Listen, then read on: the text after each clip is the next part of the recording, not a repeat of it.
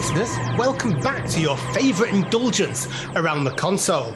I know it seems like ages since our last episode, but some of us, well, we've been roaming around the country, exploring new territories, and I bet you've just been pining for us. In fact, you've probably been keeping yourself busy fiddling with your parts. But tonight I'm being joined... What the fuck is going on, everybody? Let it carry on, Carry on. Tonight I'm your host, and as always, I'm being joined by 4 random men I picked up off Grindr: Bob, John, Suki, and Cliff. Hello, gentlemen. Evening, Great. morning, afternoon. Suki, I can see you being on Grindr, but not the rest of us, Craig. Come on. Oh, sorry. Did I see you on... Was it on Scruff I found you, John? I mean, I have no idea what that reference is, but I'm going to say yeah. Yeah, that's all right. Anyway, hello. Did you like that? I wrote that this morning when I was nominated. Absolutely fabulous, Craig. I thought you brilliant. Yeah, the whole point of the introduction thing is to seamlessly go into the actual thing. But rather than just stopping and asking how we feel about it. That's podcast, isn't it? Have a little critique. I need love and praise. Yeah, I was going to say stopping for a pat on the balls. Yeah. Craig, anyway, you've got some news. I have got some really exciting news I need to share with you. Now, you might feel a little bit aroused by this, because that would probably surmise how I felt. On Monday this week, we had one of our very regular guests, Alison, who's also kind of become a bit of a friend, I have to say. Check it. Great. Yes, and she's with us right now. In fact, she knows we're doing this and is excited about it. And she brought a present for me that she had totally not solicited whatsoever. She gave it to me. It had been sent to her. It's this. It's a copy of Rose by Russell T Davies that arrived in her house, sent to her by the Russell T Davies himself. Oh my God, that is amazing. It was, honest to God, my eyes filled up completely. It says, to Craig as well. Dear Craig, thank you for watching and for looking after our beloved Alison. Much love and much fun ahead. Love, Russell T Davies. Oh my God. A little picture of a TARDIS as well. Fantastic. That's brilliant. That is for the YouTubers. Do you want me all to leave while you all have a collective wank? I mean, that is amazing. Because he won't do much like that, will he? He won't do much like that. No. And it was completely, Alison said, she never ever asked him to do it, because obviously as a friend it wouldn't be appropriate really, and he just said, oh, you go and see Craig and Dylan's again, Craig and Matt. Oh, do you think Craig would like it if I sent him something? Of course she said yeah, so she didn't ask him, and he the just writer of Doctor Who knows Craig in some serious shit right now, everybody. I get emails from her sometimes saying, oh, Russell says hi. She emails. No way. No, I do. I'm not lying. I genuinely do. Is she really good mates with him, I presume? Yeah, really good friends. Yeah, really good friends. And They've done interviews and everything. Yeah. Oh. Is the pages stuck together already, Craig? I've not yet. Actually, I've not actually dared really finger it much yet. But obviously I will be doing in the near future. Craig. So basically your friend is really good mates with RTD, and he says stuff like, say hi to Craig and Matt at Dylan's. Yeah. So I can't believe it. That's incredible. That's awesome. Yeah. Now, what you got to do, Craig, is to ask Alison.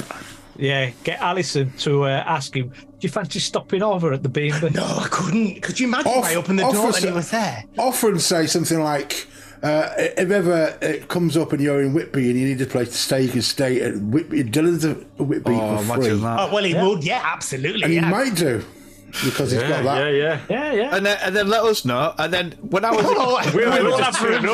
Don't ruin it for him. No, because I tell you what it'd be like. When I was a kid, right, one of my mates, when I was like probably about 8 or 9, his mum's cousin was Mel Smith. Do you remember off Smith and Jones? Yes, right? I remember, yeah. So when Mel Smith used to go around the house, we'd go and just watch him from the patio, through the patio Jesus window. Christ.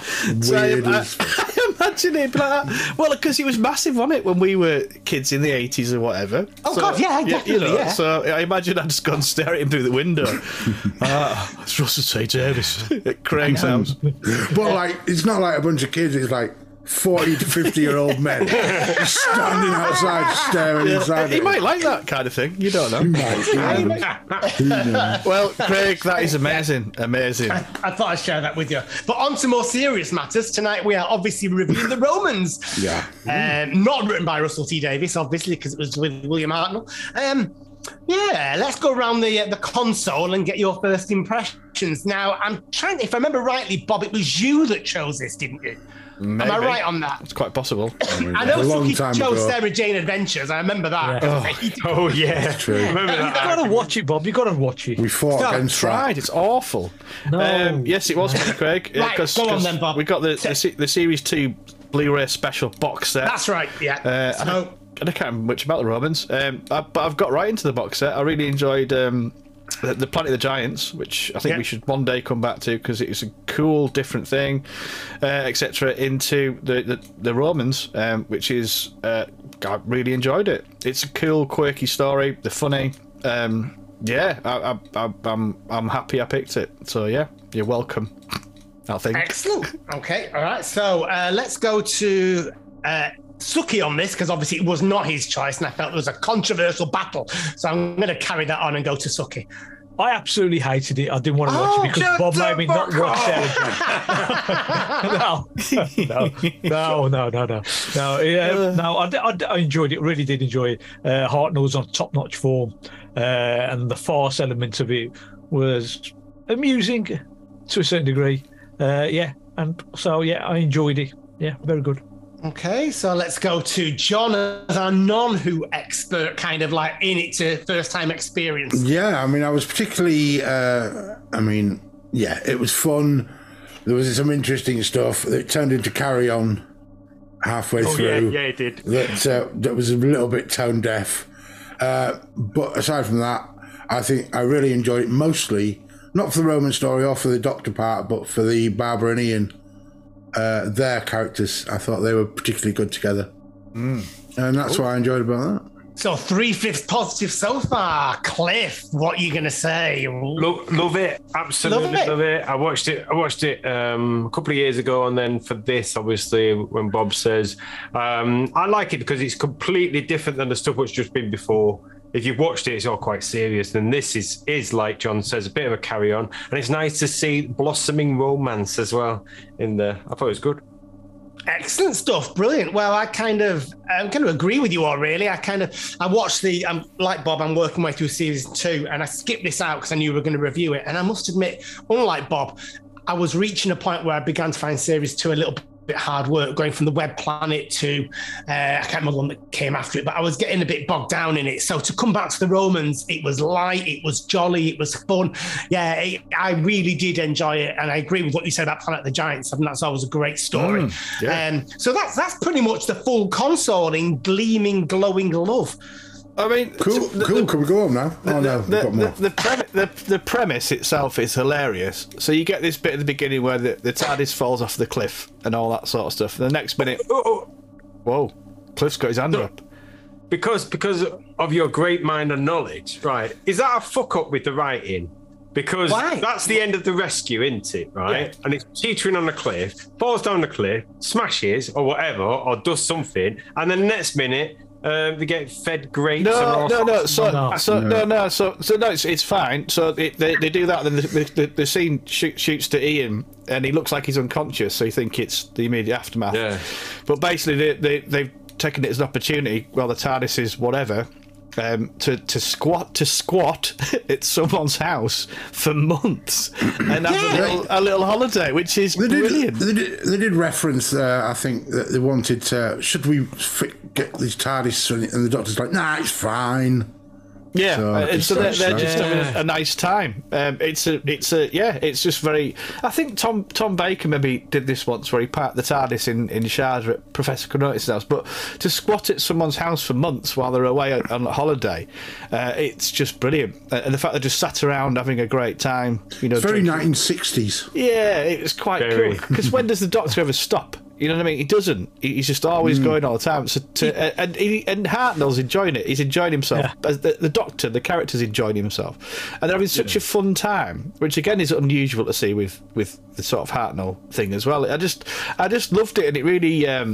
There's parts that it goes a bit too far, but the initial premise and the way it goes and the journeys of the characters. You were saying about Ian and Barbara, John, before. Like Ian goes through the mill, doesn't he? Jesus Christ! Well, I thought the thing was, I thought there were maybe a few too many storylines going on, because you had Barbara's storyline, you had Ian's, where they got split in a different direction, and Ian's was quite a dark one, and Barbara was quite.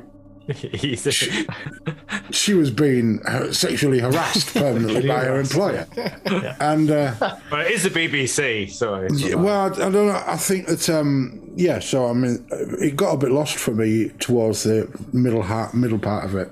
It did, but I think the stuff that really made a difference for this was there was quite a few like fourth wall breaks. Yeah, but it felt weird. But there's a lot of nods to the cameras and that. But it's nods, isn't it? It's not like looking at it. The kind of like no, there was a couple that just genuinely looking straight at the camera. My favourite one was when Nero poisons his taster. Yeah, and he just drops down there and he just looks at the camera and goes, "Ooh!" As it like carry. It was proper carry on. It was carry on. Yeah, it was very. I didn't enjoy that. No, I didn't enjoy that. And with John, I found Nero a little bit irritating, actually. I know that he was trying to portray himself as mad and crazy, but it went over a bit OTT for me. It did go OTT. I agree. This was planned as a comedy, so if you're going to plan it as a comedy, you need this sort of OTT performance. And Derek Francis, Derek Francis was courted to be on the show. They wanted him on the show, and they wanted a suitable part for him. I thought he was brilliant. Did you? I liked him. I thought he was funny. It was Carry On, but I think Carry On Cleo came at the same time. Carry On Cleo. When he stopped being so Carry On camping and started becoming a bit more Carry On the Romans, when he started to be more of an evil, what Nero was, then I got on board with that a bit more better than at the start when he's just saying, talking to his wife, saying, "Oh no, I just fell asleep next to this lovely woman." Or whatever. Oh yeah, it was just like that shit. I didn't equate the ending Nero with the first half Nero. It's like they were written for two different characters. There was that dark element in him, even when he was messing about. I thought, when he would just happily kill. Although it was made for comedy effect, is killing people and stuff. It was still there, and I quite like it when they do it like that. A bit like the Master, a little bit. Who goes a bit silly and crazy. Yeah. He's got like a split personality. It shows how nuts he was. This is it. Yeah, this is it. You need they're portraying Nero as a man-child, a child that's he's had his whims and all his requests granted because he is the emperor and everybody's scared.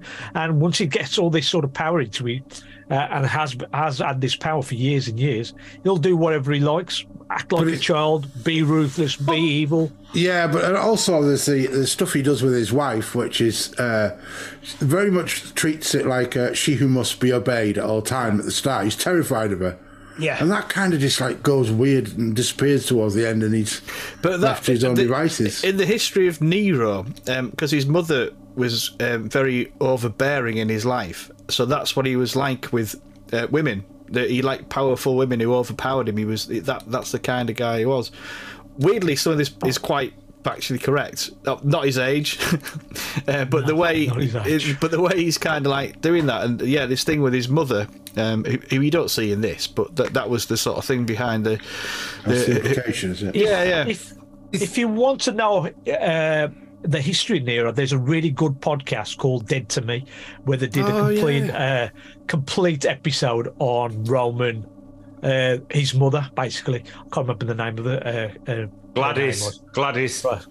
They did a complete episode of Gladys and how she was an overbearing woman, how she went around poisoning open all people. hours. It was a bit like that, John. Yeah, I can make it much quicker for you if you want. I'll get my husband in as a classicist.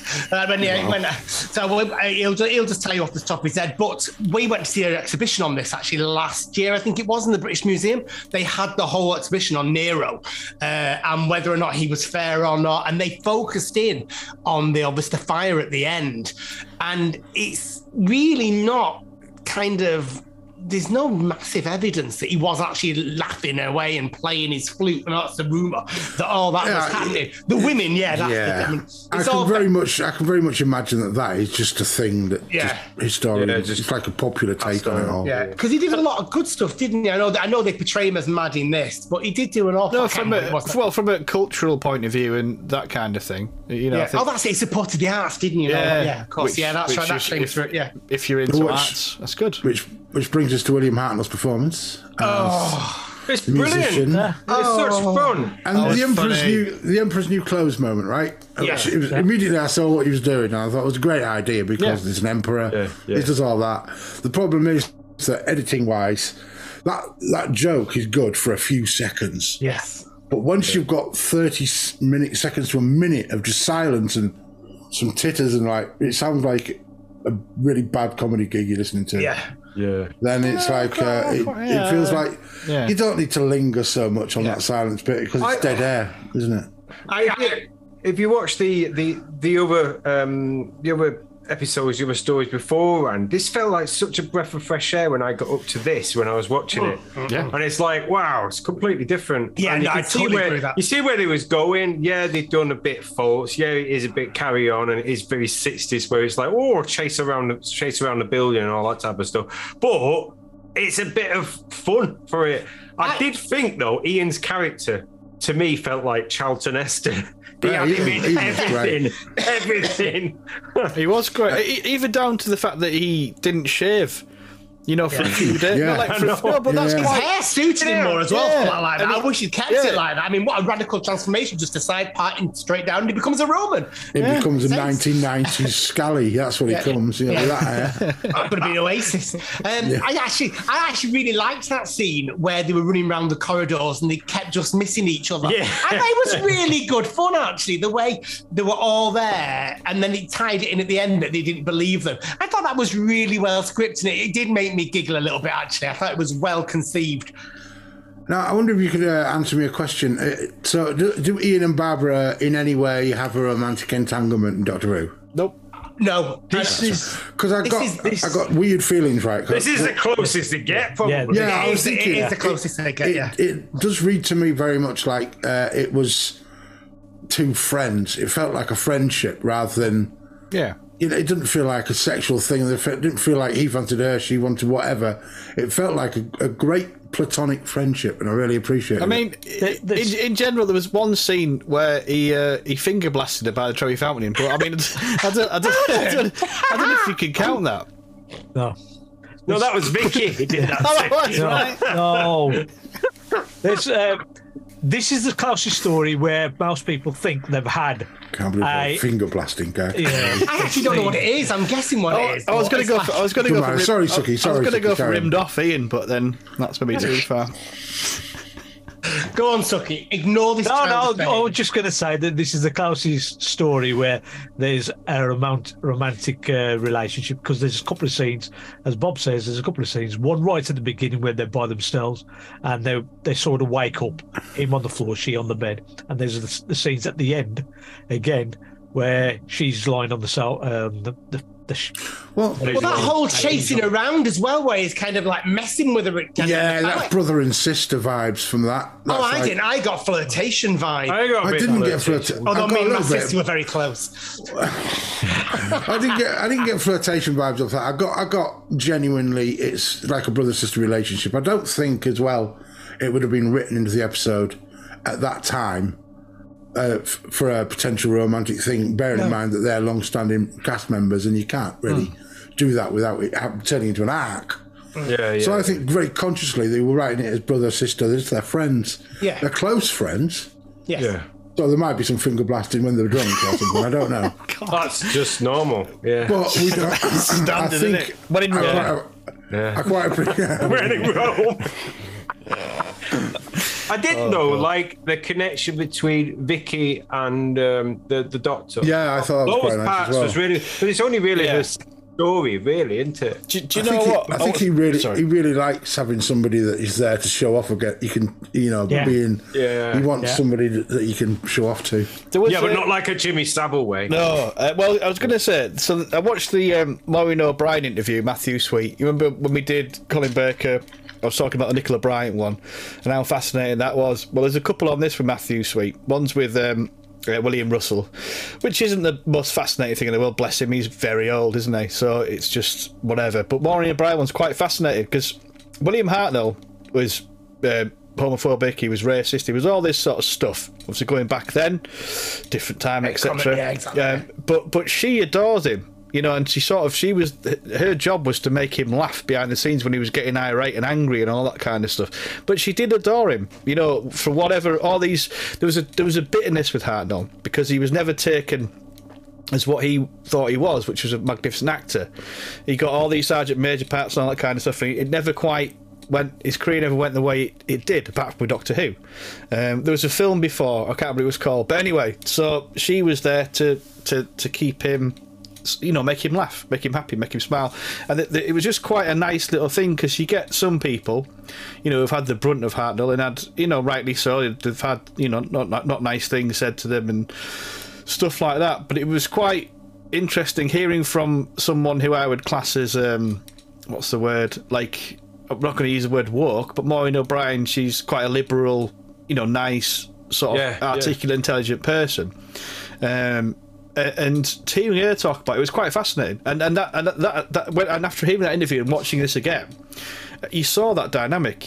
She was just brilliant, Vicky. Because I've come off the back of The Rescue into the Romans, and I think she's fabulous, Maureen O'Brien. There's a lot more to her than Susan, and I think. Yeah, definitely. Susan's quite whiny, isn't she? Yeah, but I really like their dynamic. I think, Maureen O'Brien, I've got a lot more not that she's now she maybe passed me by a little bit, but now she has not, and now she is, I think she had the potential, if it wasn't really shown, to be an amazing companion, and she was brilliant with William Hartnell. I thought they were fabulous together. It would have been interesting if she wasn't a pretty white girl that she was, and she was a black lesbian or something. Would Hartnell have been quite so? Well, there is that. Yeah, exactly. So it just Yeah. No, exactly. No, I'm not sticking up or condoning it. It's just if you I don't know. I think you are, Bob. This is it. You're putting your colours to the mast. Racist and homophobic. Absolutely, I've thought that for years, John. Yeah, it's totally the worst. Yeah, but we understand. We don't need to caveat it because we understand. But yeah, it's just something that it's like when you have people that are fond, like she was saying, she was fond of Hartnell. You can be fond of people that are racist and homophobic, which goes back to the point that a lot of our relatives and my granddads and all that were all like that, but I still loved them. You know what I mean? Yeah. So it doesn't make a lot of sense to try and equate them being like that with immediately we must consider them evil and never speak to them again. It wasn't that. It was the way she was speaking with such affection for him. I think that's what it was, because he was cantankerous. He was angry. He was. I'm not mean just the homophobic racism, whatever, but just his general thing he would get, because there was a lot of anxiety with him, because he wanted to do certain things. There was a lot of resentment, a lot of bitterness and anger, and for someone she immediately was able to sort of snap him out of it, and he really liked that, and she liked that as her job, if you like, making him laugh and come out of it, and it made everyone else's life on set a lot easier, which added to this. It shouldn't be a job, really, should it? It should be professional enough to be able to go and do his. It's certainly a testament. The on-screen chemistry between them is certainly, that brings it out. Definitely shows. You clearly see that they're gone. Yeah. So it was quite a nice pairing, wasn't it? Barbara and Ian, and then those two together, they were fun to watch. There was a real chemistry both sides. Yeah, but it showed that it wasn't just one of those stories where it was just written for the Doctor. No, and nobody else. He had so much going on. I know, like John says, there was in some parts too much going on in some bits, but it was good to see that they definitely gone out of the way to written it for the other companions. I think the companions got at least as much coverage as the Doctor. this is early Doctor Who. Early Doctor Who is always filmed as live, so it's no point of focusing on the one character all the while, because that character would have to be on the screen all the time, and it would be very stressful and very arduous for them. So what they do is to give storylines to the other characters, so that way they can go from one character to another storyline, to another storyline, to another storyline, and it'll just keep the whole episodes flowing. It's just the way that they used to do things like that. So always early Doctor Who always used to have loads of things for the companions to do. Yeah, definitely did. Yeah, I loved all the variety of sets in this. Sets are great. Sets. It was not gone, Cliff. Go for it before I got it, because if not, it's going to lose it out of here. Has anyone seen that clip that they've done where they've colorized it?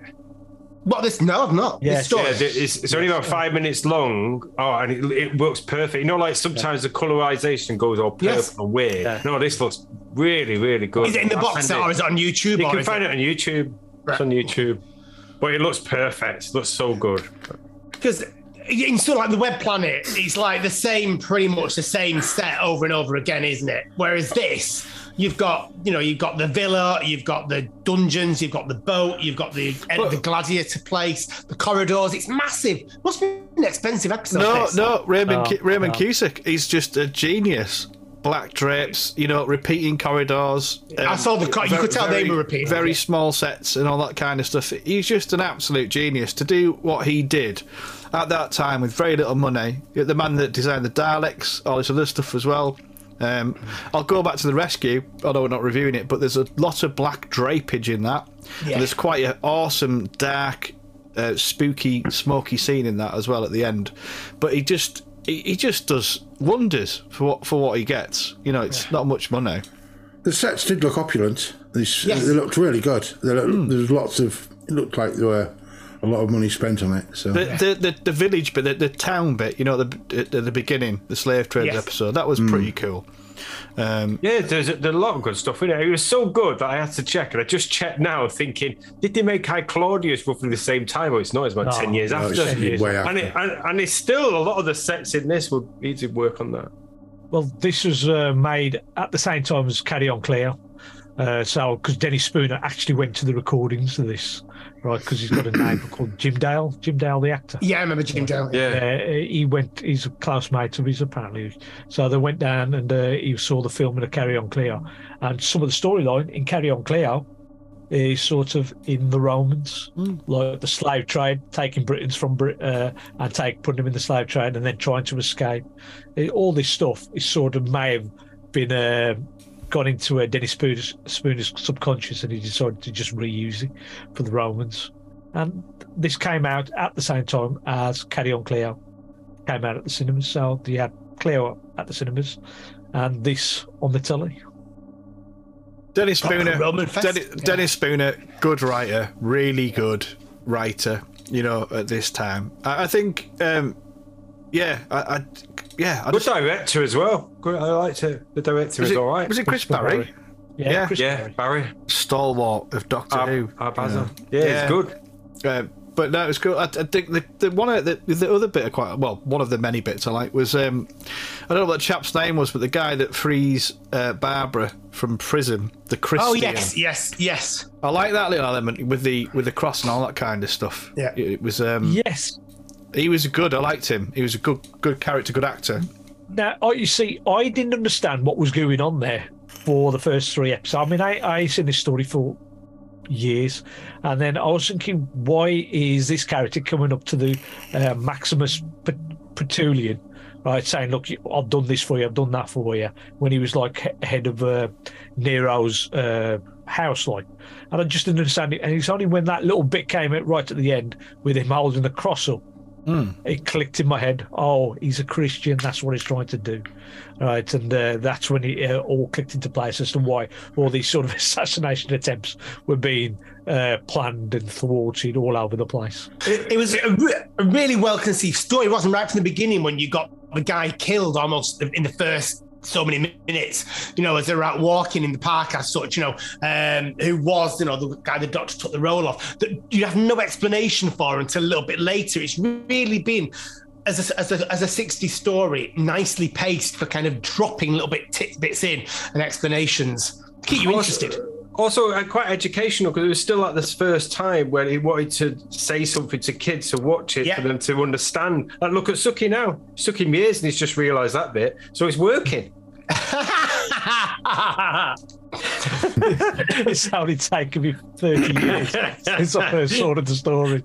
Well, I do think the entire premise of this is just based on the kind of one-liner of Nero playing his lyre and dancing with the flames of. That's it. That one little concept of the whole episode, the whole thing has grown from that one little concept. And that comes out of nowhere, doesn't it? Or did I miss a build-up? You know, the Doctor stood there and said, that was the whole point of the entire story, was in order to have that at the end.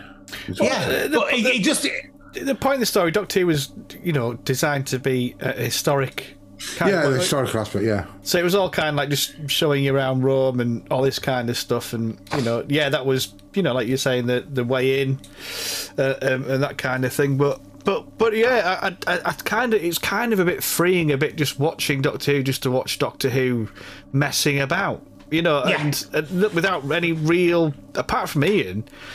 Real peril. There's a bit at the beginning with Ian and Barbara. Barbara a bit. Barbara. Poisoned and killed. Of course. Yeah. But that kind of. But it was still made for comedy effect. It was just a light fun, if you know what I mean. It was just Doctor Who pissing around. And there wasn't any sci-fi in it at all, and it didn't lose anything for that. No, it didn't. There was. No aliens, no nothing, just really straightforward historical romp. Oh yeah, good crafted story. It was a bit sinister seeing the Doctor seem to be, happy seeing everything burning. Well, yeah, that's the point, isn't it? Yeah, but it's like there's a lot because for a minute there, people dead there. For a minute there wasn't going to happen, and the timelines would have not worked, and so he had to fix it, and so he made it so he succeeded. So he was happy.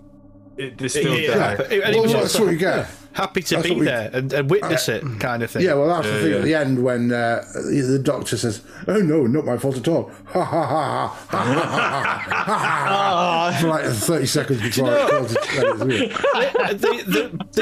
The silhouette of the burning city. Now I know it's whatever it is, but I think it looks ace. You know what it is. It's a silhouette with all the lights and smoke behind it. And Raymond Cusack, he wasn't happy with it, but I just think it looks. I thought it looked great. Yeah, I thought it looked good. Yeah, I thought it looked really cool. Maybe wanted more because obviously we're looking at it now with awareness of the limitations of the time. It does look good. Yeah, it wouldn't stand up against Disney or Marvel, but it maybe had that ambition. It looks very artistic, arty, film noir kind of. Yeah. I think if it had been, it's cool. If it was filmed in high D, we'd have seen all the problems. But because of the quality of the thing, it was perfectly fine. Right. The thing that really stands out. No. He pissed himself. The thing that really stands out from watching the Blu-ray is I've always known William Hartnell wore the toupee. The wig. It stands out by a mile. In the first episode, the line of it. Yeah. The first episode, you can see it clear as day all the way through. Normally, if you'd have watched this in the 60s and they're black and white, really dodgy. Small TV screen and things like that. Right? Wouldn't it look bang on? I mean, when I first watched this, it was on a flipping 3rd or 4th generation copy. I didn't see, but when you're watching it on a Blu-ray. Oh man! All you can see everything. Do you know what? There's something I think drops. It's ruined some films where you get it Blu-ray. Yeah. It's sort of like, I was looking on eBay last night for a video recorder and an old, the big back TVs. Yeah, because although I've got rid of all my Doctor Who videos when the DVDs came in, I'd replace them. I really do want to get into watching it. Like as it should be watched on a kind of smallish, big back TV with a video player, just to get the foot so you don't get all it. I don't know. There's something romantic. He could have he could have a copy of my torrents if you want, because they're all the old ones. Shit is that? Yeah, awesome. I wish I could hear John talking. Yeah, John. With his I'm not saying anything. What are you talking about? The hand signals gave it away. I wished for you to talk, and that wish came true. Well, I've got nothing to say. So, Brilliant. Are we on to our final comments then? Is there anything anyone else would like to add about the Romans? Are we... We'll go around the consoles. Let's go on the console too. Yeah. I shall pop to... I'll go to Suki first, so then we can all have 5 minutes off while he goes through his notes. Oh, yeah, go. No, I've only got one thing, two things actually. One, the first one was Ian and his mates fight, which I thought was really well performed. Yeah, because they're really swinging with them swords and playing with the nets and the shields and stuff. Yeah. Like that. Go on, Cliff. Oh, the Hartnell fight. It was great seeing him. Yeah, that kind of like... Yeah. That was good, that. Sorry. Yeah, That fight was against Ascaris the Assassin, and that was played by Barry Jackson, who years later would come back as Drax, the Time Lord in the Armageddon. Oh, really? Yeah. So that was this is one of his earliest roles. But they were both they're both people that they versed. So Ian and the Doctor, they were big fight scenes stuntmen, because normally in fight scenes you would get the opportunity to do quick takes and stuff like that. Yes, but they just had one big kind of thing, so it was up to them to make it all quite actiony and whatever. And I thought they pulled it off. That was quite good. Oh yeah, it was good. Cool. So 2 words then, Suki. Have you got 2 words? You've still got more notes, Craig. Yeah. Oh, so you said you only had one thing. Go on, Suki. The other thing there was like Columbo. It's like his pen poised. It's like he's... if you read the book, the novelisation does tell the events of what happened in the story, but it tells them in such a humorous way, and it's all like in first person letters or notes or diary entries or journals, and from various people around the court and within the storyline, and one of the best books you'll ever read. I did. That's a higher clip. Yeah, I did have the audio book. Right, so if you want it, I'll let me know, and I can probably try and run you off a copy somewhere. Thank you very much, Suki darling. No worries, and that is it for me. 2 words though. I can come back to fiddling fun. Fiddling fun. Oh, whoa, you dirty bastard! I thought we weren't going into that level. John, tell us your 2 thoughts or any final 2 words or any final thoughts. Well, yeah, I enjoyed it. I think I was particularly enjoying it because it was a historical, and they're at a kind of different level to the rest of them. They have their own little sort of niche little type of Doctor Who episode, so it's fine. And particularly enjoyed Ian and Barbara, and I thought they were great. My 2 words: liar, liar. Liar, liar. Excellent. Clifford. What's sweet? Well, yeah. Like I said, I love this one, and it's one which I would recommend if anyone, a bit worried about going back to the beginning and watching some of the early stuff. I'd always say, like, watch this one as well, because a bit light-hearted, humorous all the way through. You can have a laugh. One quote which I got from it, and I thought this was summed up perfectly. It's when Vicky turns around and says, "Oh, something else I forgot to tell you. I think I've poisoned Nero." Oh, yeah. That'd be in stitches. I thought that was funny. Yeah, but all in all, absolutely brilliant. Excellent. 2 words? 2 words is Sticky Vicky. I don't know what to say to that. So moving swiftly on to Bob still. Bob, I'm just going to have to wash my thoughts out. It's been a joy, because I'm now up to the Web Planet on this season 2 Blu-ray box set, which I'm not that keen to get into, to be honest with you.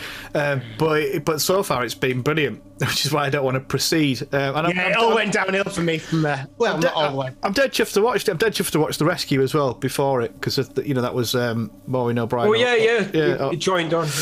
Or Vicky's introduction. It's nice to sort of go back and watch her and watch the interview and just get. I've got a lot from it again. Not just from the story itself, but from all the other stuff that goes with it.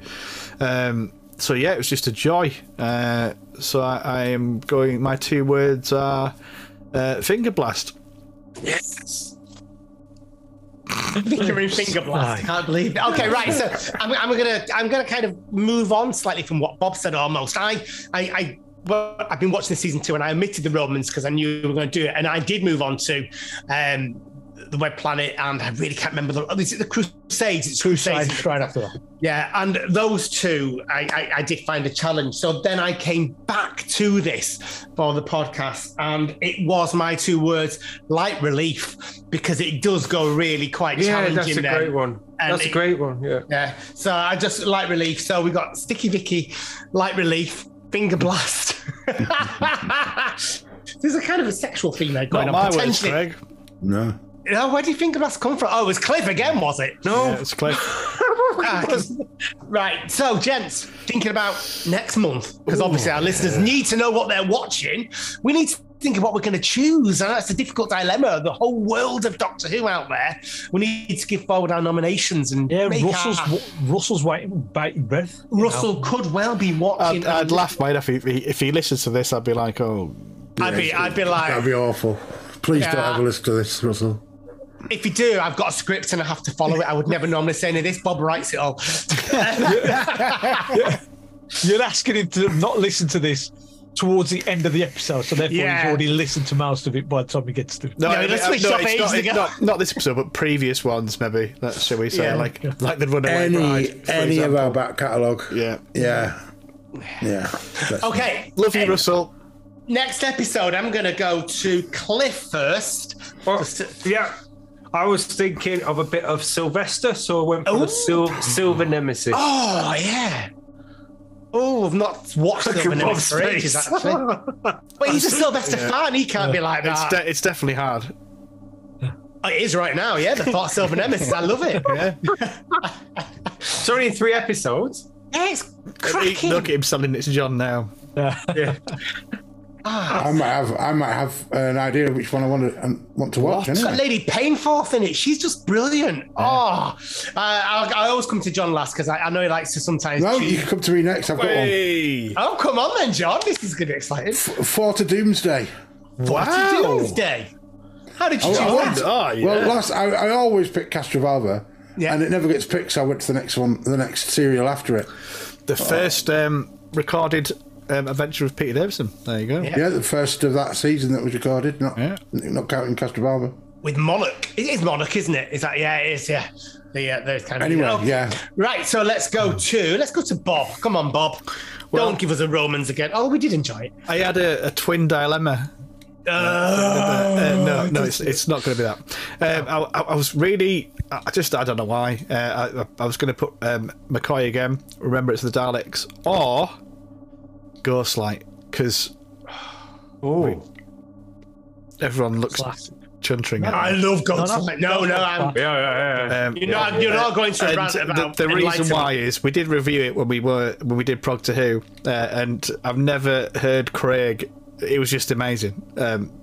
Craig's view on it, and it's also a very interesting Doctor Who adventure, which is got a lot. You can talk a lot about that. So I'm going to go Ghostlight. I'm going to go Ghostlight. Suki. I am going to go, because we've just done a historical. Something I wanted to go Sarah Jane Adventures. Sarah Jane. I'll back you. K9 Adventures. So I am going to. No. Self-fulfilling Don't prophecy. poke the nest. Yeah, you're right. Sorry, Suki, go ahead. He's still going on about it. Sorry, Suki. I brought it up. I couldn't resist it. I like a good dilemma. I like to fuel it discreetly. Well, I am going to go for the Toy Monster. Ew. Oh, okay, John Pertwee. So we've got 2 Sylvesters, 1 Peter, and 1 John so far. Well, just in case he is watching, I am going to stick true to form, and I am going to choose Rose. Fuck off. It is what I'm choosing, and you can't say no, Bob, because it's Doctor. It's not Sarah Jane Adventures, and we've never ever reviewed it. I don't think. Right, I'm rolling. It's 5. Oh, fuck off. Rose. No. Is it Rose? Yeah. Oh, okay. Rose it is? It's not like recently seen it and stuff. It was out in 2005. Have you been rewatching things, John? I think I must have done. Yeah. Well, I'm genuinely... I can't remember which one it is. Which one is it? What is it? It's the very first episode that came back. Is it the one with the mannequins? Yeah, that's what I was thinking, yeah. Yeah, brilliant.